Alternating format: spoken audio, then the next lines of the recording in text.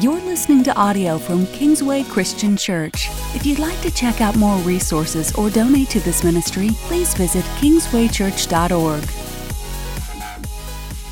Good morning, church. Man, it's so good to be here with you today. We welcome everybody watching at home online, or maybe even now or later on down the road. And as we already said, but just in case you're just now tuning in, we also want to welcome New Living Bible Church with us today. Thank you so much for being here with us today. Give us a nice warm welcome, New Living Bible Church. Yeah. So we are beginning this series, 4-week series on elephants in the church. And the elephant portion is like, you ever been in a place and you say, there's an elephant in the room? That's the whole idea behind the analogy here. And so we're just trying to deal with topics that a lot of churches would rather avoid because they're hard. And we made a commitment years ago as a church, we're going to talk about the things that are important to God. We think these 4 topics are really important to God, and we don't want to avoid any of that. So what we want to do is come under the word of God, surrender our hearts, submit our lives, open up his word, and see what he has for us today. So before we go any further, what I want to do is just focus our hearts and our minds on prayer and ask God, invite God to speak to us today. Let's do that. Heavenly Father, our world is divided, and not just our world, but our nation. And it's not just over racism, it's over so many issues, but not here. In your church, this is supposed to be the one place, Father, where everybody comes together in unity and in love and worships you and celebrates you and the life you bring us. Today, God, we come to you. We ask you to open our hearts, open our minds. God, break our stubborn, selfish will and get us to surrender to you.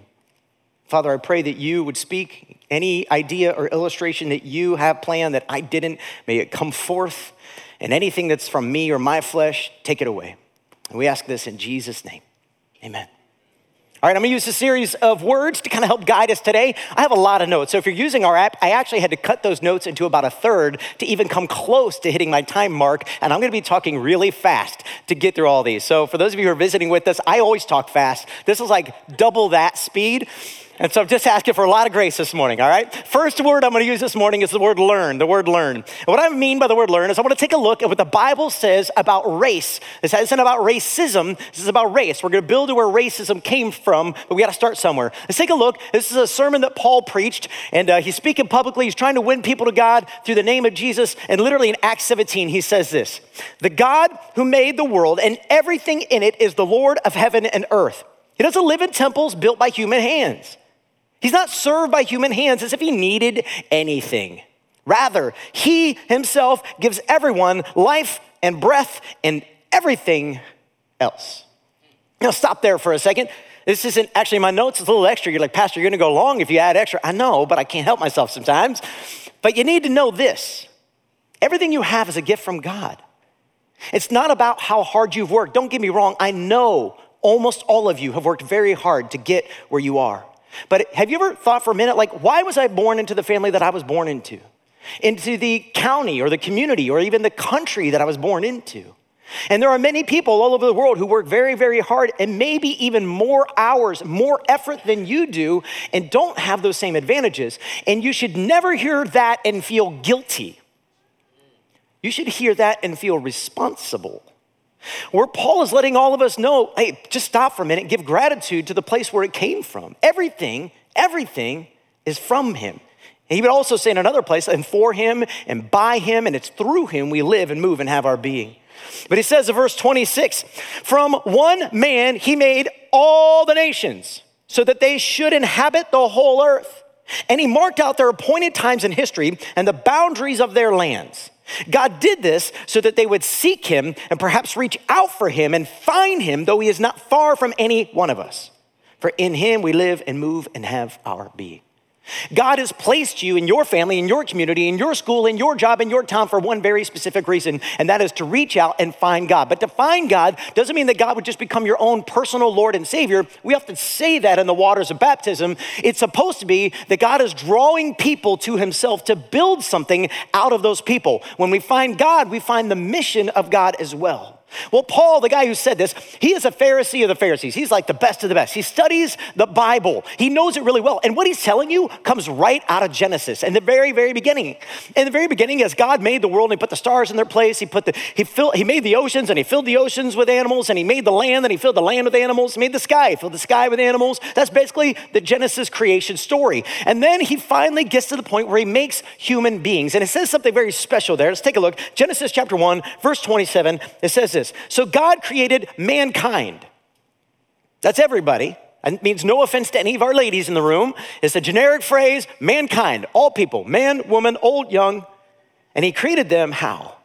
In his own image. In the image of God, he created them, male and female, he created them. So God is our creator, and he did something special. So I don't care what the world says. And if you're visiting with us today, I'm so sorry to just kind of blow your mind for a minute. But listen, you weren't made in the image of an ape. You weren't made in the image of anything else. You were made in the image of God. And it means something.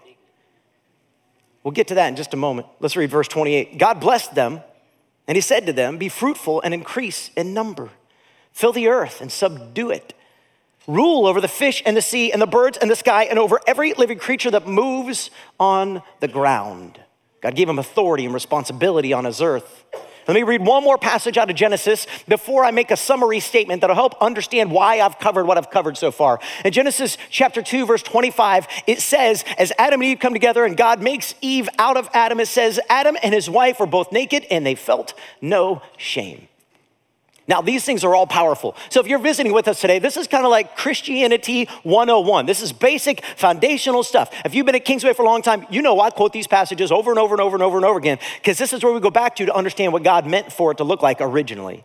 So here we are. In the creation story, we learn 5 things. We actually learn a whole lot of things I'm going to talk about throughout the series, but we learn 5 things I'm going to point out and do it very quickly. This will be like you're in school again, so hopefully you're taking notes or downloaded our app. Either way, all right. The vast variety of God's creation reveals his creativity, his beauty, and his desire to reveal his goodness through uniquely special variety. Notice there's not only one bird. Notice there's not only one insect. Notice there's not only one kind of animal. Notice the vast variety. And not only that as you go down to the kingdom, phylum, class, order, family, genus, species, I think I said that right, be impressed. I have little kids. We're homeschooling. It's e-learning.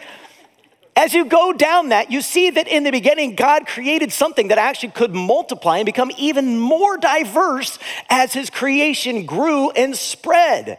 That was the intention all along. But the second thing we learn is all nations come from God's divine choice to create the first 2 people, Adam and Eve. And then the third thing we learn is since all people come from the first 2 people, all people, regardless of color, nation, language, or physical traits, are image bearers. The word image bearer in the Latin is the word imago Dei, image of God, imago Dei. It comes from Almighty God. Listen, I think, I could be wrong on this, but I think it's Suicide Month. And let me just say, if you are somebody out there who has in any way contemplated suicide, let me just add today, you are special. You may not feel it. Whatever life has brought you to this situation, it may not feel real right now, but you are made in his image and adored by him. We'll come back to why I'm saying all these things, but number four, God desires for all people to be blessed by enjoying the partnership with him and the blessings of life. Creation, marriage, children. And I know some of those things don't always feel like blessings, but work, ruling and leading, family, worship, and ultimately the glory of God and all these things. And the list could go on and on and on. But all of these things were good gifts created by a good God to his special creation, those made in his image, so that you could know and experience his goodness on a regular basis. And then the last thing I'll say, and I get this one right out of Genesis 2:20, 2:25 there. In the beginning, Adam and Eve felt safe, beautiful, loved, and specially created by God. They were naked and had no shame. Here's my conclusion of this first section, just so you understand, like, why in the world are we talking about all this, Pastor? What's any of this have to do with racism? Here's my conclusion. Christians, and if you call yourself a Christian, you identify with Jesus Christ, you should be very concerned and involved in treating all people equally, fairly, and justly. In the beginning, before sin wrecked everything, that was the way that it was. In the beginning, before sin ruined the picture, ruined the image, so to speak, marred it, there was safety and love and provision. It wasn't until sin entered the picture that everything went sideways, and it did real fast. It didn't take long before people started killing each other and people are mean and harsh to each other. In fact, we get just briefly into the story and God has got to figure out like how to start the whole thing over. And he reboots creation with Noah and his family. In Genesis chapter 6, we kind of see this beginning. So now every nation can tie back to Adam and Eve, but not only that, but now every nation can tie back specifically to Noah and his family. But God wiped, like in baptism, he wiped sin off the earth, and then he starts over again with a new family. But it doesn't take long, and things keep going sideways again. See, if you read the Genesis story, what you see is God is constantly trying to curb evil, curb sin, and bring things back into a right place with him. We get to Genesis chapter 11, and it says this. Now, what's going on in Genesis 11? I should set this up in case you don't know. You can leave it up there. But in Genesis 11, the nations of the earth have gathered together, and their plot is they're going to make a name for themselves. They're no longer worried about the name of God, the image of God becoming great on the earth. They're now concerned about making their name great, and that's what sin does. Sin gets obsessed with self. Sin gets obsessed with power. Sin gets obsessed with wealth. Sin gets obsessed with pleasure. Sin gets obsessed with whatever makes me happy. And that's what's happening in Genesis 11. So God does something. It says in Genesis 11, verse 8, so the Lord scattered them from there all over the earth, and they stopped building the city. That's why it was called Babel, because there the Lord confused the language of the whole world. From there, the Lord scattered them over the face of the whole earth. So while everybody came from Adam and Eve, and then everybody came from Noah, in this moment now, everybody becomes broken up by language, broken up by culture. And the more the groups were broke up, the more they became like each other. And all of a sudden, we have a world that is diverse, but doesn't know how to be unified anymore. But that was from God. That was not the end game. It was a way for God to curb things until a better answer came along. Now, two things I want you to take away from this. Again, there are many, many more, but two things I want to highlight. Number one, God separates people by languages, causing them to scatter over the earth. God did that. But then number two, from this point in history, the differences between the nations combined with the sin in the human heart become the very things that separate and divide us. And from this moment forward, all of a sudden, our differences become the problem.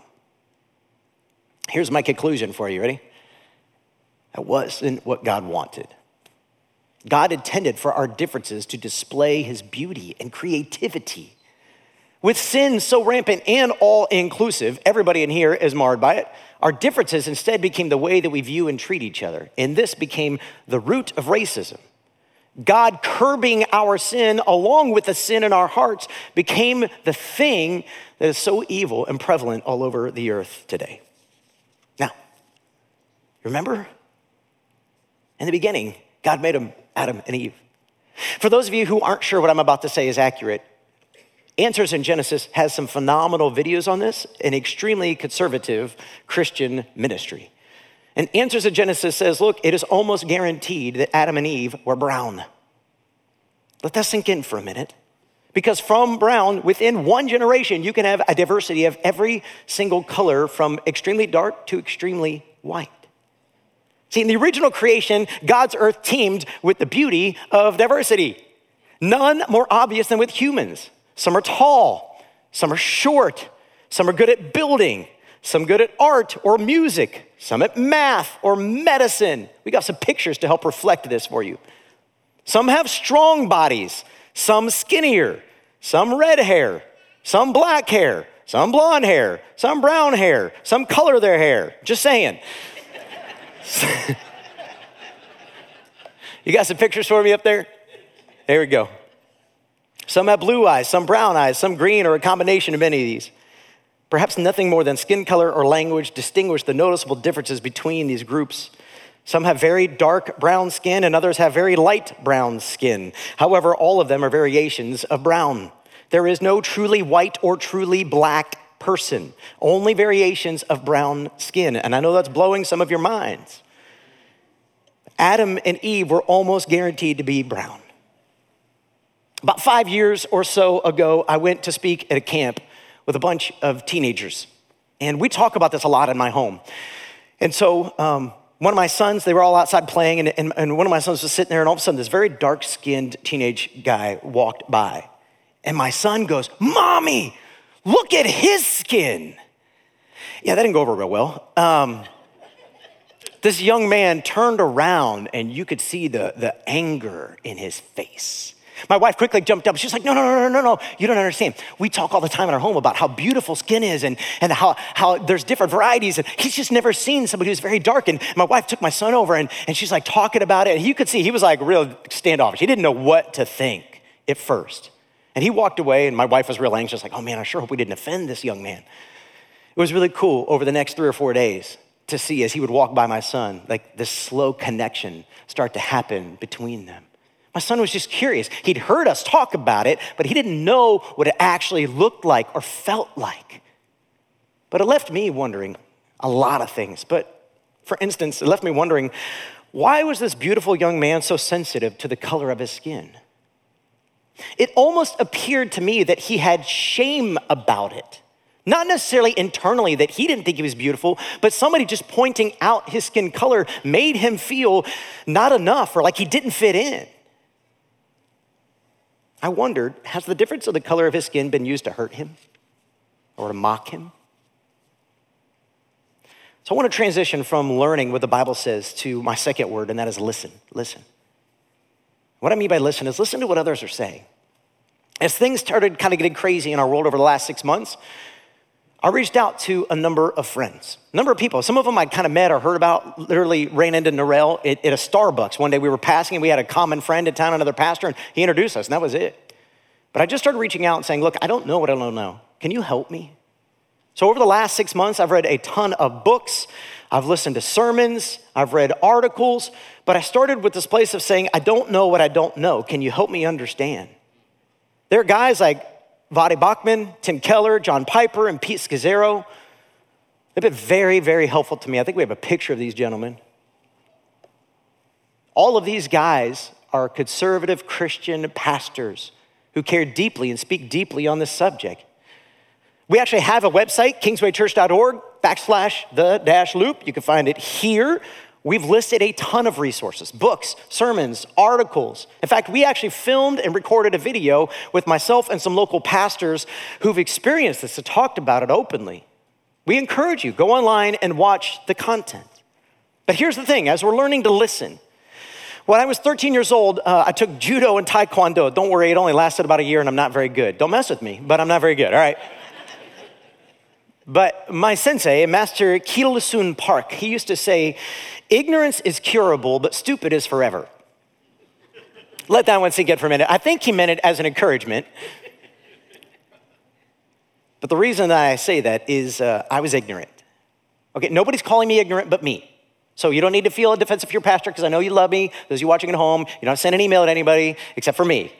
I'm calling me ignorant because the word ignorant literally just means you don't know the facts. You don't have knowledge about a subject.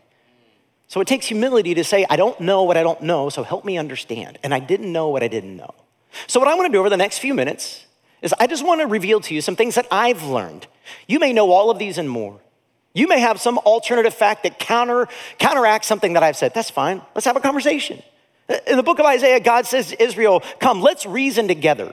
It's okay for people to get together and try to reason together. Just recently, I was talking to a pastor, actually, I should say Christian leader from another town. He doesn't even go here. And I was telling him about this series, and he said, man, you're blessed to be able to have some black brothers and sisters to sit down with and ask these questions. He goes, I'd give anything, because I've got questions in my head, but I don't know where to go. And I feel like if I did say them, people would think I'm an idiot or I'm a racist or I'm mean. And listen, nobody wins when we start name calling. But it starts with humility of saying, I don't know what I don't know. Here's some things I learned, maybe or maybe not be helpful. First thing I learned is God gave me 2 ears and one mouth. I should probably use them proportionately.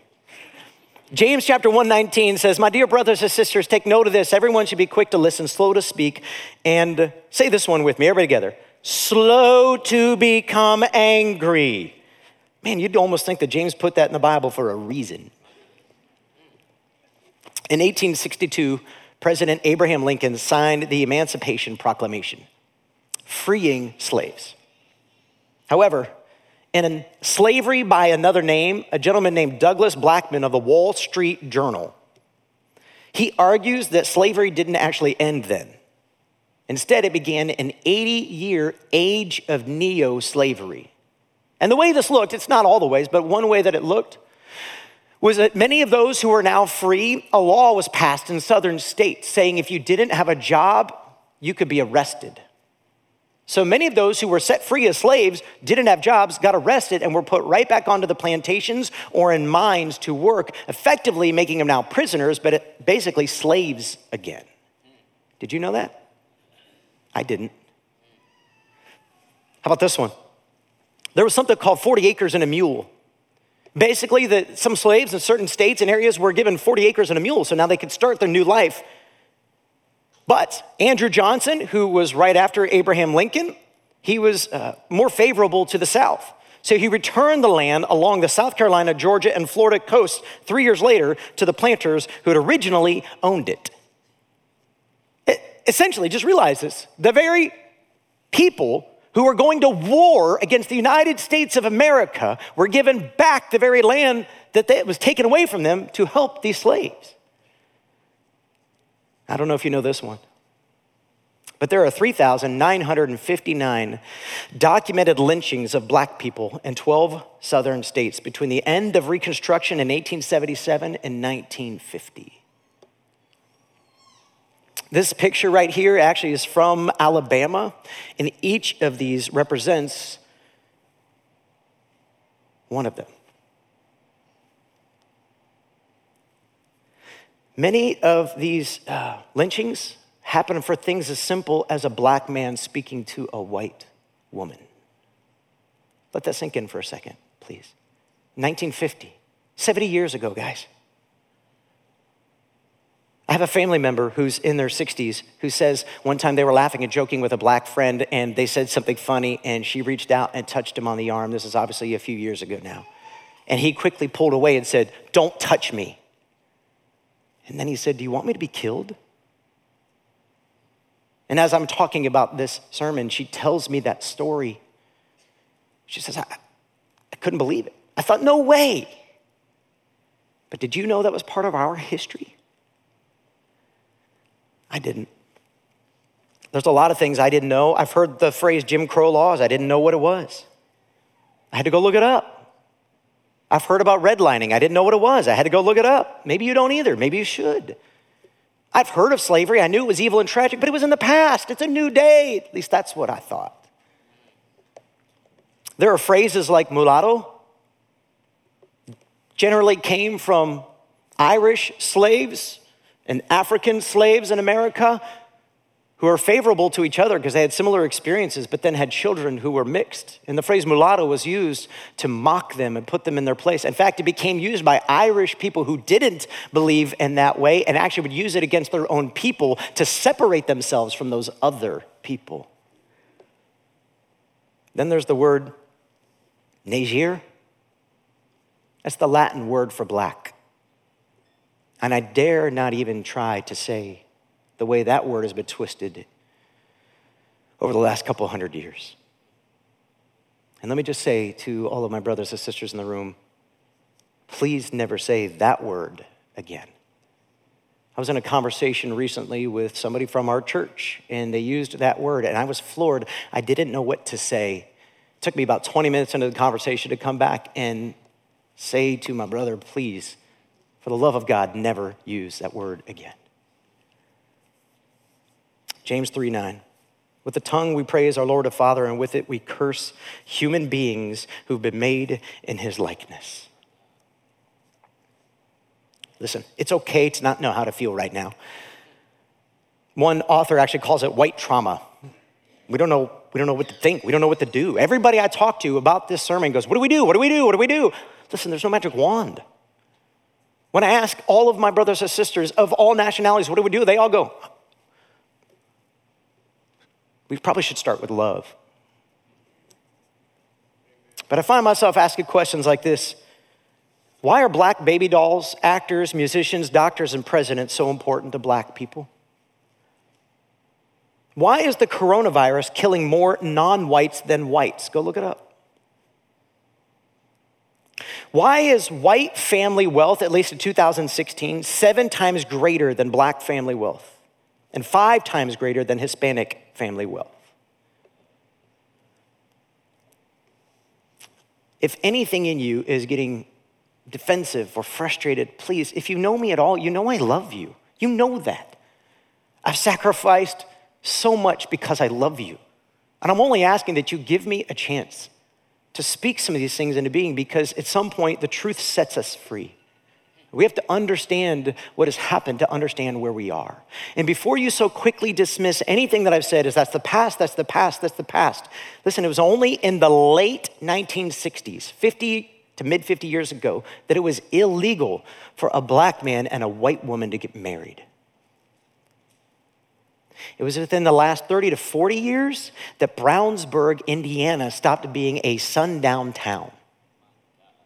A sundown town means if you are black, you better get out of here before the sun goes down or there will be consequences.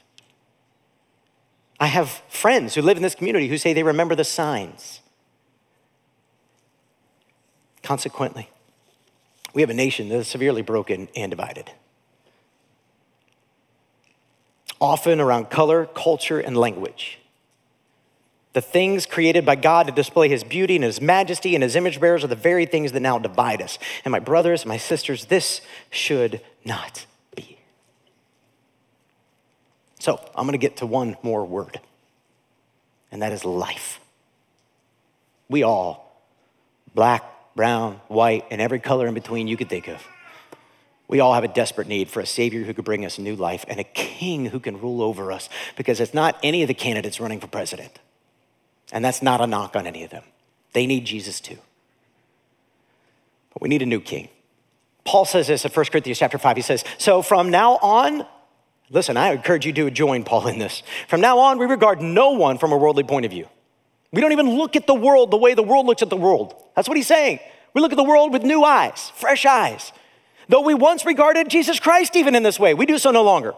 Therefore, if anyone is in Christ, the new creation has come. The old is gone, the new is here, and all of this is from God, who's reconciled us to himself through Christ and gave us the ministry of reconciliation. In Jesus Christ, God is bringing you and he's bringing me to himself. And in Jesus Christ, he's bringing the nations back together again. In Jesus Christ, whatever your language, whatever your color, whatever your culture, whatever it is, becomes irrelevant, because in here, in this place, is the place where you are supposed to feel loved and accepted and safe and secure and adored and special the way that God always intended for it to be. Yeah, praise God. And right now, I want to invite my pastor, my friend, Narelle Taylor up here. Narelle, if you'd come up here. Yeah.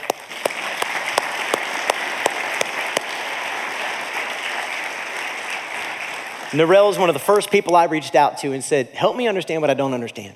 And he loved me, he's been gracious with me, he's taken my questions, he's helped me understand things. But the most powerful thing that Pastor did is we sat there one day, he painted the picture for me for his church, and we have some of his church here. He painted the picture for me for his church. And then when I got to write this sermon, I said, Pastor, would you come and share that vision for your church with my church? Because I want them to see scriptures the way you're seeing them right now. So sit back, buckle in, because you're in for a ride. Love you, man. Appreciate you, man. Y'all give Matt another hand clap of praise, man. Wow.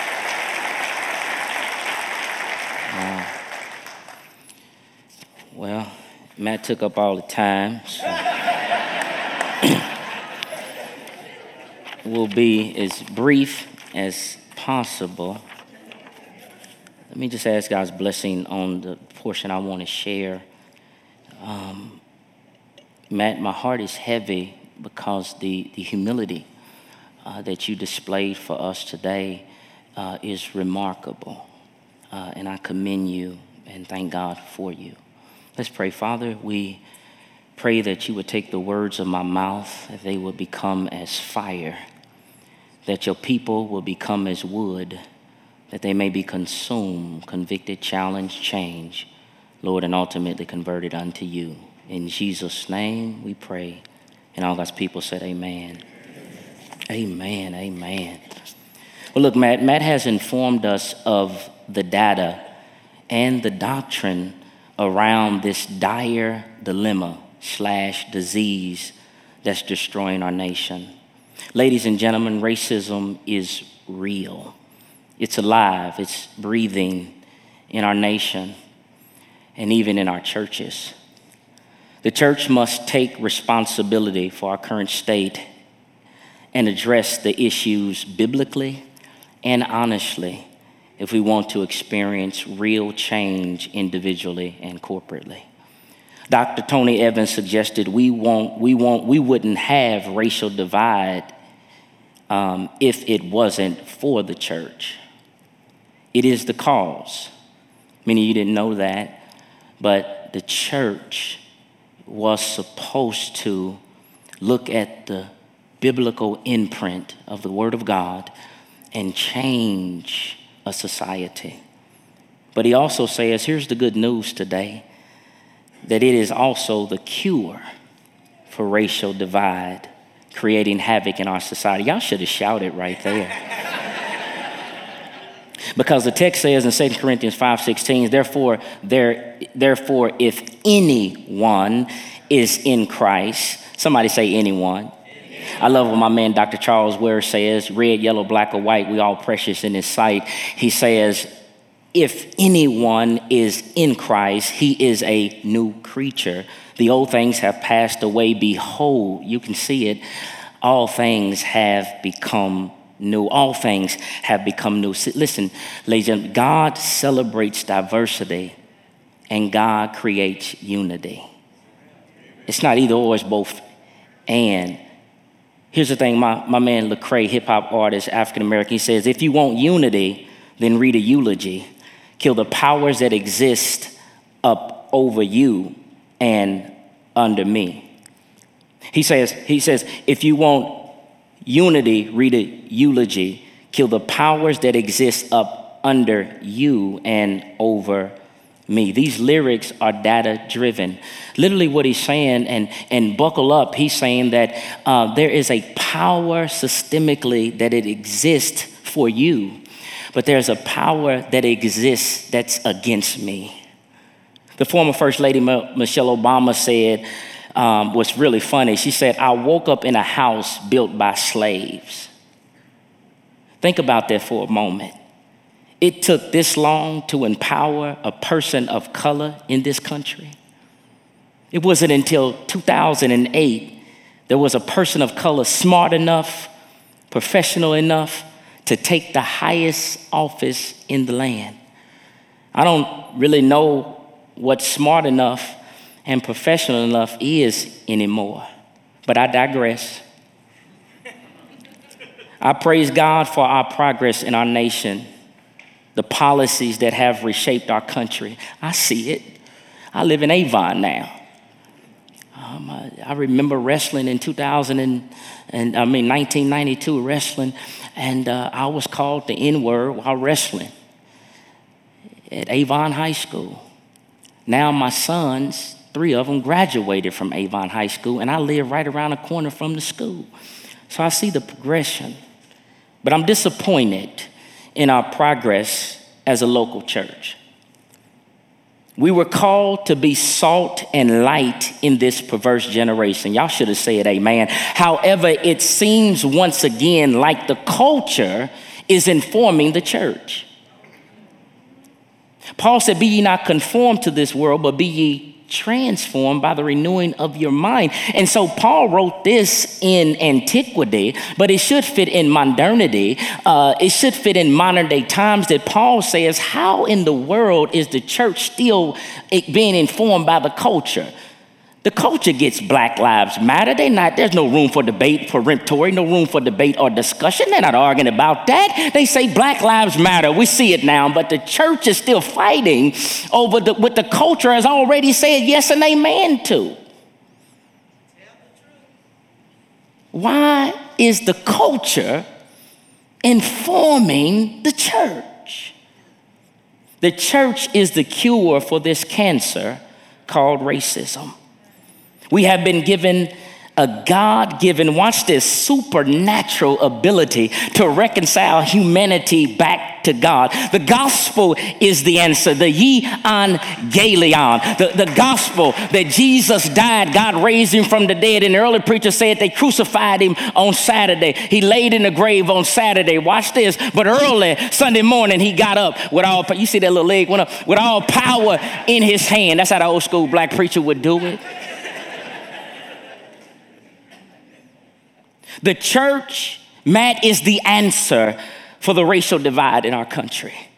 Chip Ingham declared the nation can only refrain evil, but the church is designed and called to make disciples of optimal word, all nations who will invade a culture and create a thirst for God. Thank you, Matt.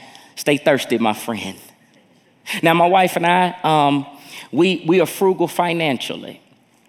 And I'll get into a few passages, but I just want to give y'all this story. Me and my wife are frugal financially. So some of y'all ain't as wise as us.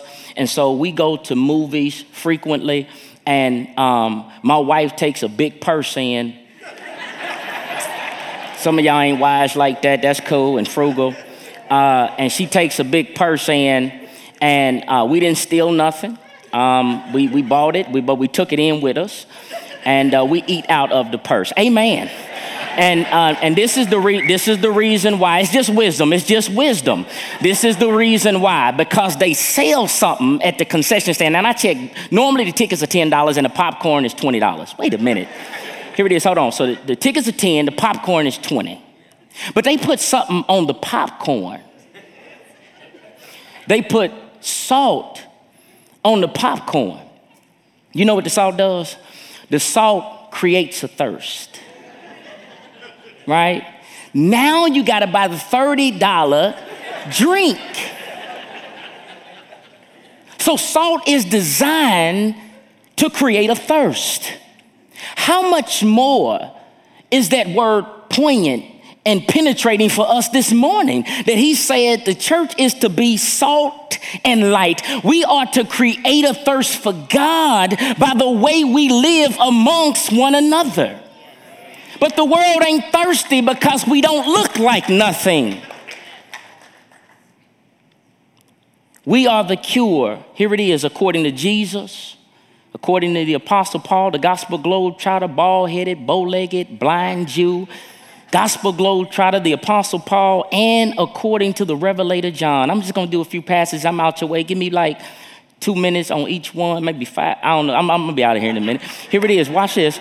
Here it is. Watch this. Look right here at John 17, 20, 21. It's a blessing when you really look at this passage thoroughly and expositionally. Because you have to ask this question when you look at this text. Why does Christ pray so fervently for future followers to be completely united as one? Watch this. He says, I do not ask on behalf of these alone. Just as Jesus, John the Revelator is writing what Jesus is saying here in his high priestly prayer. Look at what he says. I do not ask. This is Jesus asking and praying that this happens on behalf of these alone, the folk that are listening to me right now in antiquity. But he says, but for those also who believe in me through their word. So the apostles were spread out, Acts 1 and 8, to Jerusalem, Judea, Samaria, other parts of the earth. Watch this. And he said, the ones that would hear their words, the folk in Europe, Philippi, all these folk throughout Macedonia, modern day Turkey, that they may be one. Even as you, Father, and in me and I in you, that they also may be in us. Oneness and unity. Here is the hina clause. It says, so that, I could almost run across stage. Listen, he says, so that the world cosmos may believe that you sent me. That hina clause is suggesting, watch this, that if they don't do the first part, the world won't believe that you sent me. So if they're not one, the world won't believe you sent me. Matter of fact, y'all, if we would live out that, we wouldn't need the Nation of Islam. Matter of fact, it wouldn't be a black church. Y'all not helping me if we would have lived this out in the first place. Matter of fact, we living backwards. That's why the church, if we would have lived this out at first, you wouldn't even have had slaves. Are y'all hearing what I just said? If we would have read Genesis and said, they're made in the imago Dei too. They're in the image of God. Are y'all hearing what I'm saying? Matter of fact, not only, watch this, this is it. I just got a few points, I'm done. So right here is the prayer and the plan of God, that he prays that we would be one, just as him and the Father are, and that if we did that, the world would believe that there is a distinction from all other religions, that this religion will bring black folk, white folk, Hispanic folk, African folk into one locale, right, in a space that we would fight for unity. This is what he's praying for. That people could look and see, like you can't see the black church and the white church and the Hispanic church. You can see them separately, but there's no power in that. And later, for geographical excuses, America has been globalized now. The globalization of America, they around the corner. Somebody say amen. Why is it, let me just say this for free, it ain't gonna cost you nothing. Why is it that all of us work in a diverse context? We live in diverse neighborhoods now, but we come to a homogenous space. We have, from Monday through Saturday, lived in reality, and Sunday we disconnect and go to something that's not real. Somebody say, ouch. I know that hurt right there. I didn't even mean it. That was in there. That wasn't even in my notes. I'm sorry. So watch this. His prayer leads to his plan. But lastly, watch this. Here's good news. His peace. Ephesians 2:13. Watch this. He says, but now. Y'all might turn my mic down a little bit. Watch this, because I'm about to scream it. But now. Look, this is really crazy right here, Matt. But now. Like not later, right now. It's almost like what the church waiting on. This is antiquity. Paul writing this in the first century, but now in Christ Jesus, you who were formerly far off have been brought near, watch this, by the blood of Christ. For he himself, watch this, is our peace. He made both groups into one, broke down the barrier of the dividing wall. I don't want you to miss, I don't want y'all to miss this. I don't want you to miss this. You can't run too fast with this, because contextually, the Apostle Paul was called to reach the Gentiles. He was called to reach people who were not Jewish. He was literally called on mission to progressively reveal the mystery of the gospel, that Jews and Gentiles actually have equality in Christ. That, can I modernize it? That white folk and black folk are equal. Wait a minute. Are you serious? We equal? Because scientists, they study brain stuff, culture once again. They said black folk are dumb, lazy, don't learn, all that. No, this is what's going on. They just lazy. That's why you have $10,000 a year per family for black families and $100,000 a year that the earnings for a white family, because black folk are just lazy. But Paul said, no, the peace has been established, but y'all are the ones creating the dividing walls. You don't like my style of preaching. You don't like the music I like. You don't dress like I like. We've created barriers to create spaces of homogeneousness, if you will. And we eliminate the people we say we would love for you to come. But this ain't a space for everybody. Somebody say amen. So watch this. By the blood of Christ, his propitiation, his sacrifice, has destroyed our separation. You hear what I just said? His sacrifice has destroyed the separation we're creating. I love what my man, Pastor Rashad Cunningham, said. Our job is to build bridges and to break down barriers. We need to build bridges and break down barriers. Pastor Matt alluded to it a little bit. We need to listen, learn, lament, love, and lead others down the path. We don't need to lecture. Can I say that again? Here it is. If y'all get anything today, listen. You need to listen. You need to learn. You need to lament. The Bible says, when I weep, you weep. If I'm broken, you broken. And if you don't know this today, African-American people, black and brown people in this country are still suffering. Christian folk, your brothers and sisters that you're going to spend eternity with, but we can't get past the color of their skin. It's our job to listen, to learn, and to lament and love and lead others, not lecture. James 1:19. Thank you. But here it is. I'm rolling. It's his prayer, his plan, and his peace that's going to conquer this thing. But lastly, watch this. It's his power. Okay. This is a supernatural work. It's natural for us to homogeneously come together. Black come to black, white come to white. Birds of a feather flock together, right? You want to grow a church? Just reach the same type of group of people, so when they come together, it will be less tension.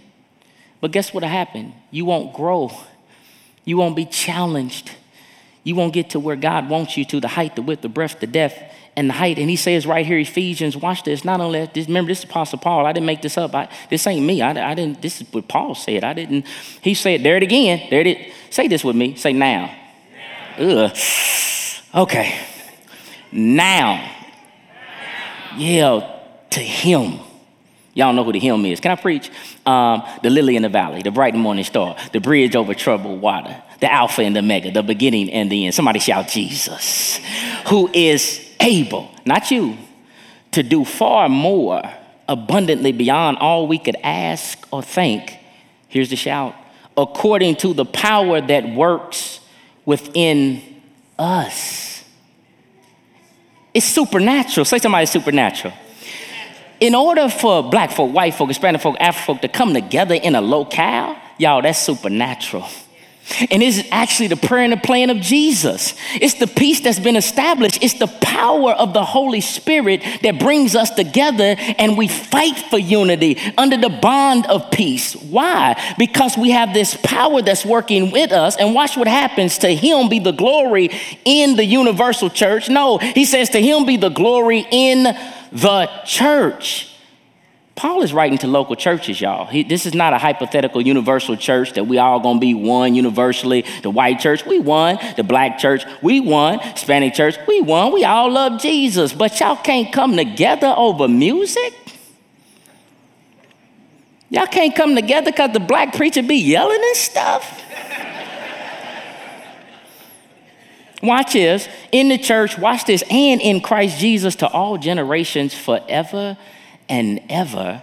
Somebody shout, amen. I'm rolling out of here, man. Our local churches, I'm done. I think I'm on good time. Our local churches must reflect heaven. I truly believe that. That's Paul's whole mission. That's what Jesus prayed. A church that includes all people with equal rights and favor in the sight of God. Wouldn't that be wonderful? A church that celebrates diversity and demands unity at the same time. A church that doesn't demand that you assimilate into its culture, but a church that accommodates the people who will come through the door.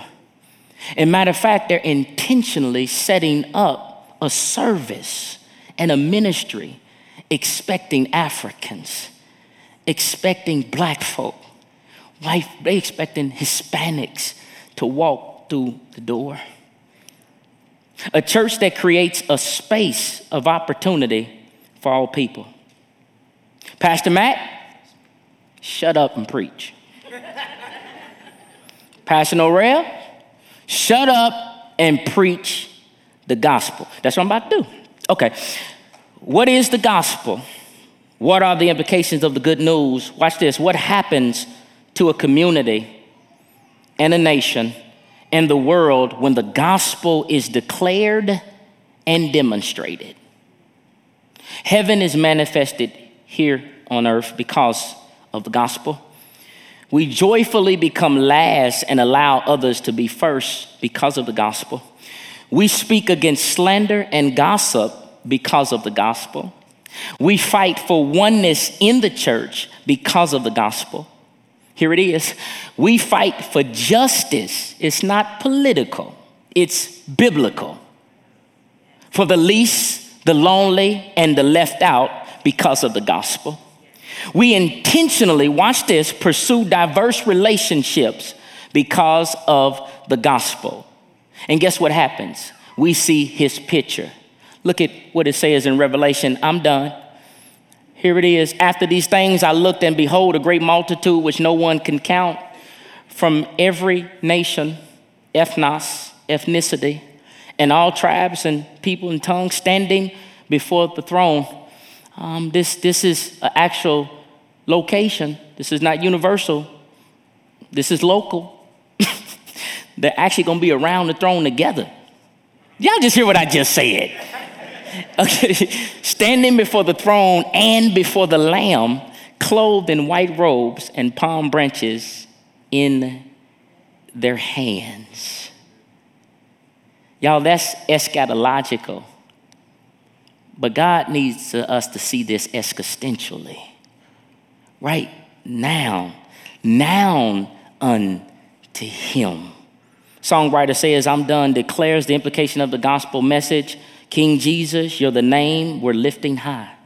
Your glory, shaking up the earth and skies. Revival. We want to see your kingdom here. We want to see your kingdom here. Spirit, break out. Break our walls down. Spirit, break out. Heaven, come down. Pray with me. Father, we thank you. We magnify you for this great opportunity to walk through your word. Thank you for the data that should inform our decisions. God, thank you for the attentiveness of your people.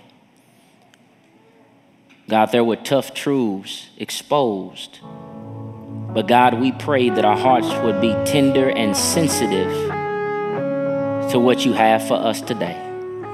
We give you glory. We give you praise.